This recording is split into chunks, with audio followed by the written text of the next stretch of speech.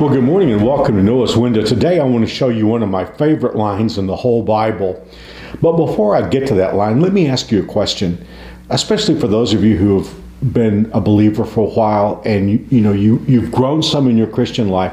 Isn't it true, though, that we get frustrated with our failures in particular areas? Sometimes we take 2 steps forward and 1 step back, and we think about God and how perfectly holy He is, and we look at ourselves and we see our flawed nature. It's easy, if we're not careful, to be overwhelmed by that. Well, today I want to show you one of my favorite lines in the Bible, but before I get there, let me show you the verses that precede it. I'm in the 103rd Psalm, and this particular psalm is talking about how good God is to us, how merciful He is, how that He does not judge us the way that we deserve to be judged. Let me just read some of these verses. Verse 8 says, "The Lord is compassionate and merciful, slow to get angry and filled with unfailing love."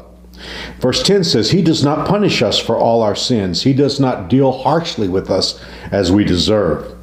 For His unfailing love toward those who fear Him is as great as the height of the heavens above the earth." And this is not the line I want to get to, but many of us love this verse very much. Verse 12 says, "He has removed our sins as far from us as the east is from the west." The Lord is like a father to His children, tender and compassionate to those who fear Him. And now we come to verse 14, which is one of my favorite lines in the Bible. "For He knows how weak we are. He remembers we're only dust." I don't know if that line means as much to you as it means to me, but over the years, as I've thought about my many failures and shortcomings as a Christ follower, it blesses me to know that the Lord remembers how weak we are. This morning at breakfast, Mary Alice and I were talking how that just about everybody deals with some kind of challenge.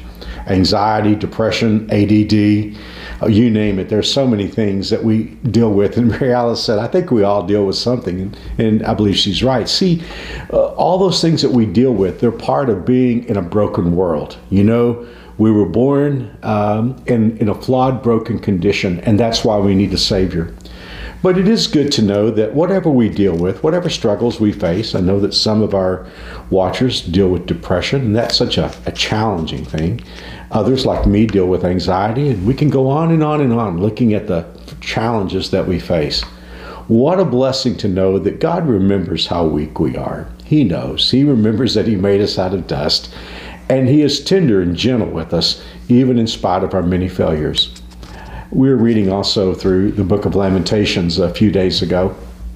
And I love the line that Jeremiah writes in the book of Lamentations. He said, His mercies are new every morning.